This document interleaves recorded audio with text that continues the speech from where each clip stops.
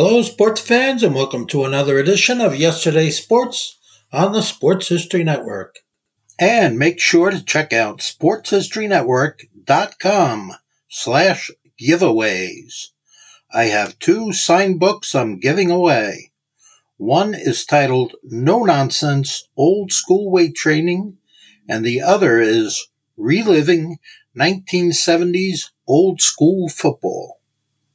This podcast is part of the Sports History Network, your headquarters for the yesteryear of your favorite sport. You can learn more at sportshistorynetwork.com. There have been very few Olympic medalists that are also in the Pro Football Hall of Fame. In fact, we can think of only two, Jim Thorpe and Ollie Matson. Thorpe grabbed the gold medal in both the decathlon and the pentathlon in 1912 at the Stockholm Games, while Matson won a silver and bronze medal at the 1952 Olympics in Helsinki. Matson took third in the 400-meter run and then was a member of the U.S. 4x400-meter relay team that took the silver that year. And ironically, both were members of the Chicago Cardinals football team. Thorpe's time with the Cardinals was brief, playing just a single game in 1928 in what would prove to be his final game played in the National Football League. Matson, however, considers himself a lifer in the Cardinals organization, joining the club as a first-round draft pick in 1952. At the time of his Olympic heroics in 1952, Matson was better known as the All-American halfback for the University of San Francisco. Matson led the Dons to an undefeated 9-0 season in 1951 and topped the nation in rushing with 1,566 yards, as well as in scoring with 126 points. His Olympic feats on the running track were even more surprising or amazing, since San Francisco did not even have a track team at that time. During his college days, Matson entered an AAU track meet in Berkeley, California, where he narrowly lost to Jamaican Olympian Herb McKinley in the 440 and caught the eye of Stanford's track coach Dink Templeton. Matson recalled later, "Dink thought I should stick to track, but even though I had always dreamed of running in the Olympics, I made up my mind to play football." Let's fast forward 2 years later, and here was Matson contacting Templeton again, who was now in charge of the U.S. Olympic track team. Dink's words were not encouraging as he told Matson, "Ollie, I don't think so. You laid off track much too long." Yet when the final numbers were reduced after the Olympic trials, Matson had made the Olympic team by taking third in the 400 at the trials in Los Angeles. In Helsinki, he was the top U.S. finisher in the 400 and winning the bronze medal. And then as a member of the 4x400 relay team, Matson missed the gold medal by just 1/10 of a second in an exciting photo finish. With the Olympics over, Matson rushed back to the States on a 4,000-mile flight from Helsinki. He landed in Chicago, signed a contract with the Cardinals, and then drove up to the Wisconsin training camp with the 1952 College All-Stars for a few practices before the annual College Football All-Star Game, this year with the Los Angeles Rams. Playing almost exclusively on defense and with very few practices, Matson and the All-Stars lost a tight 10-7 verdict to the Rams. Matson then reported to the Cardinals training camp under new head coach Joe Kuharich, who was also Ollie's coach at the University of San Francisco the year before. As a 6'2", 210-pound halfback, Matson quickly demonstrated his skills as both a runner, returner, defender, and a receiver. In an early game against the Chicago Bears, Matson returned a kickoff 100 yards for a score and then returned a fumble recovery 34 yards for another TD and a 21-10 Cardinals win. For the year, Ollie Matson gained 1,240 yards overall, led his team with 54 points, and shared NFL Rookie of the Year award honors with Hugh McElhenney. All of this was done while he played part of the year with a broken wrist that was suffered in the 5th game of the season. The Associated Press named him to its first team, All-Pro, All-Defensive Honor Squad. With platoon systems becoming popular in football at the time, Matson made it clear in an interview with the Chicago Tribune exactly what he thought of the popular system. He said, "I like defense. It isn't drudgery, and a defensive man lasts longer. But I also like to carry that football, so I prefer to play both ways." However, Madsen was inducted into military service on February 20th, 1953, and became the mainstay of the Fort Ord football team, leading it to an 11-2 record, with the only 2 losses coming to NFL teams. Madsen picked up 1,084 yards on just 78 carries during the season for an astounding average of 13.9 yards per attempt. Upon his discharge on September 29, 1954, Madsen promptly reported to the Cardinals and then topped the NFL with 1,666 all-purpose yards. But in 1954, Madsen also suffered a serious head injury in a game against the Eagles. Earlier in the day, he had scored on a 50-yard punt return, and then later in the game, he was hit very hard and suffered a severe concussion that required hospitalization. This may have been one of the injuries that precipitated some difficulties that Madsen endured later in life. As Madsen continued to soar for the Cardinals, so did his paycheck. By 1958, it was reported that Ollie was the highest paid player on the Cardinals with a $20,000 a year salary. He also worked a part-time job with Ham's Beer. It was a well-deserved salary. At different times during the time in Chicago, Madsen led the league in categories such as punt return yards, punt return touchdowns, longest punt and kickoff returns, and once again in 1956, he led the league in all-purpose yards. Each year during his time with the Cardinals, which would be 1952 and then 1954 through 58, Madsen was named first-team All-Pro.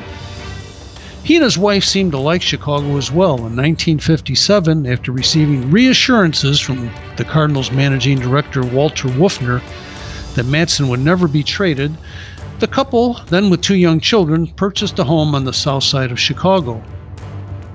Following the 1958 season, in which Madsen scored a career-high 60 points and enjoyed another spectacular season on both sides of the ball, he received quite the shock. In February of 1959, he learned that he had been traded to the Los Angeles Rams. But the trade was only part of the story. It was soon announced that Madsen had been traded for an unbelievable 9 players, a number seen only once before in the NFL. Madsen's initial reaction was one of shock as he told the Chicago Tribune, "I've just finished making repairs to my house, but the big thing is that I wanted to finish my career with the Cardinals." Later in the day, he seemed happier when chatting with the San Francisco Examiner, and Ollie admitted, "I just hope that I prove worthy of the men they're giving up. I'm looking forward with enthusiasm to at least 3 more good years of pro ball. I played hard for Chicago and have always tried to do my best wherever I've been." The trade itself took 3 days to complete. Pete Rozelle, the business manager of the Rams, took the lead in negotiating the massive deal. Rozelle, of course, later became the NFL commissioner for many years. At the time, Rozelle said, "I've been hoping there would be some way to get Madsen to Los Angeles ever since I became business manager. Football players like Ollie come along once in years and years." On the Chicago side, Coach Frank "Pop" Ivy explained his reasoning for moving the invaluable Madsen.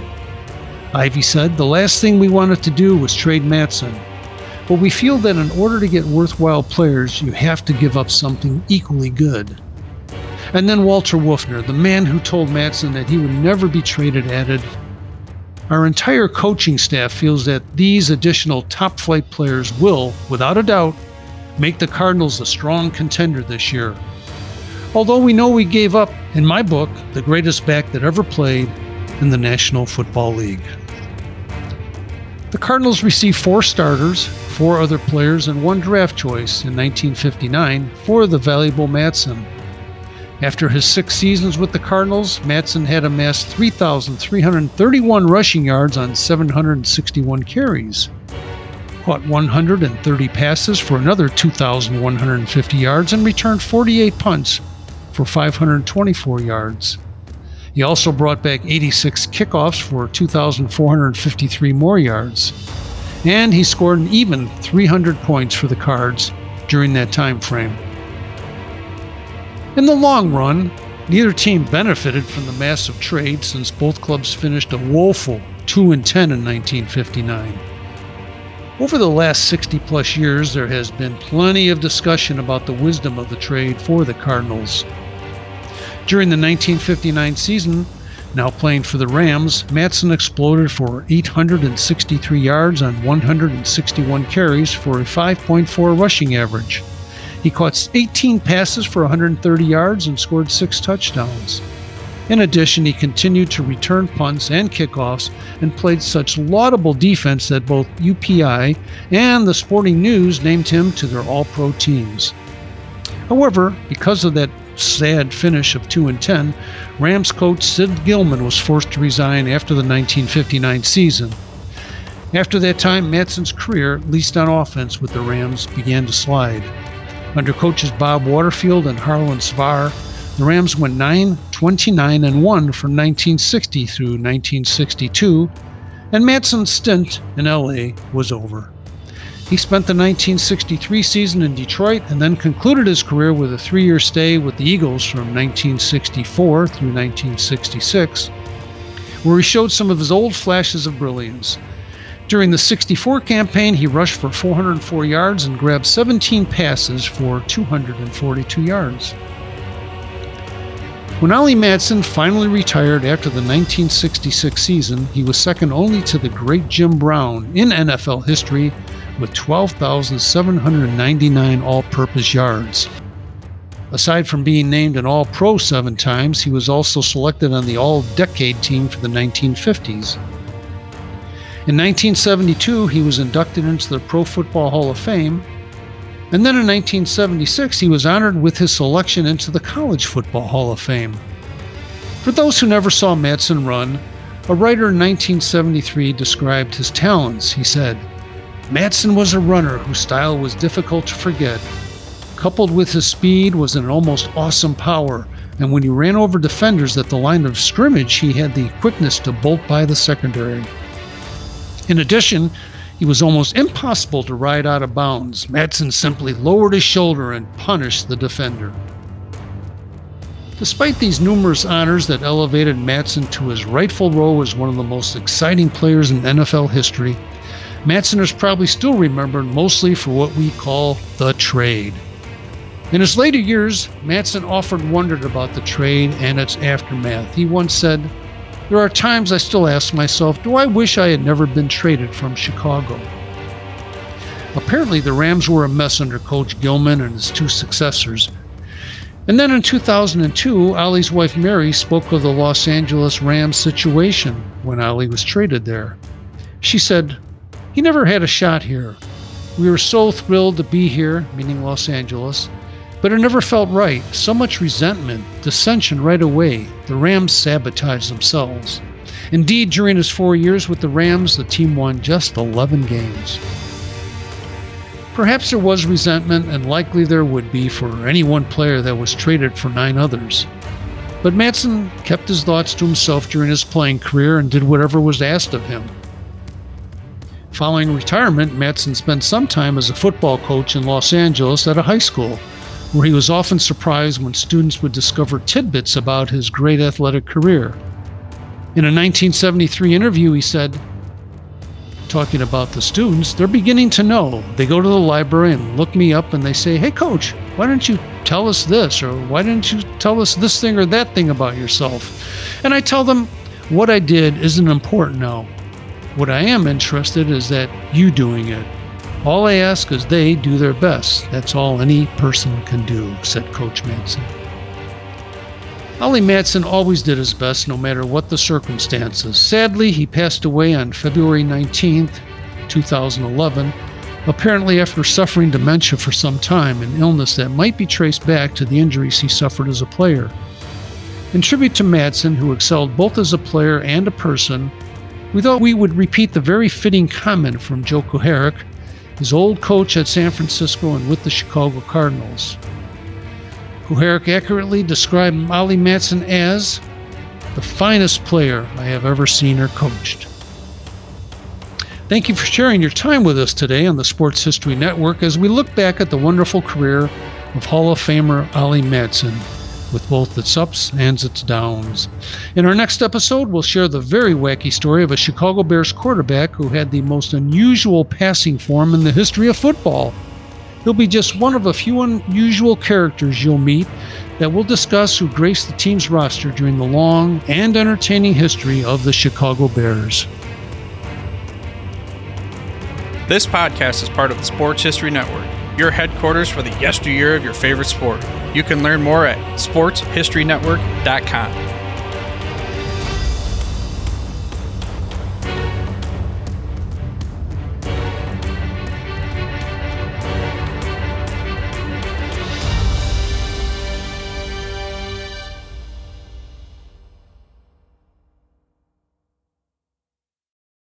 We at the Sports History Network are so glad to introduce to you a new addition to our lineup, the Gridiron Greats Magazine Podcast. It's a weekly podcast that focuses on the history and memorabilia of North American football since its inception in 1869. It's hosted by Bob Swick, the publisher and editor of Gridiron Greats Magazine, and Joe Squire's a longtime contributor to that magazine. The podcast was launched in 2017 and has over 150 episodes that you can listen to now on the Sports History Network, as well as your favorite podcast provider. So join Bob and Joe as they go through football history, talking about the memorabilia and the great legendary players and games of the American gridiron on the Gridiron Greats Magazine Podcast.